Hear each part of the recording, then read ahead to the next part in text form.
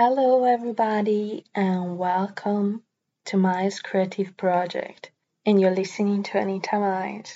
Today's episode will be shorter because it's Labor Day, a day of rest, a public holiday observed around the world on May 1st, except for the USA, in which it is celebrated on the first Monday in September.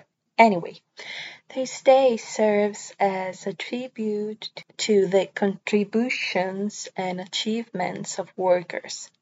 Behind this day there is a story that I don't want to explain in detail, but it emerged as a response to the poor working conditions and long hours in the late 19th century.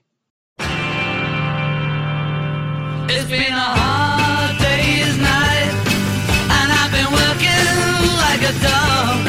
It's been a hard day's night, I should be sleeping like a log. But when I get home to you, I find the things that you do will make me feel alright. A Hard Day's Night by the Beatles can better describe why a Labor Day is needed, but it is not referred to this day. It's random picked because it was in my head. The song is about the joy of returning home after a hard day's work. Despite being tired, the protagonist finds comfort in the warmth of his beloved and recognizes the rewards of their love, in which makes the long hard day seem worthwhile. A beautiful song. I've picked a poem called The Cry of the Children by Elizabeth Barrett Browning, which addresses the issue of child labor, reminding us of the importance of fairness in labor practices and the need to protect the rights of workers, including children. I'll read only the first paragraph.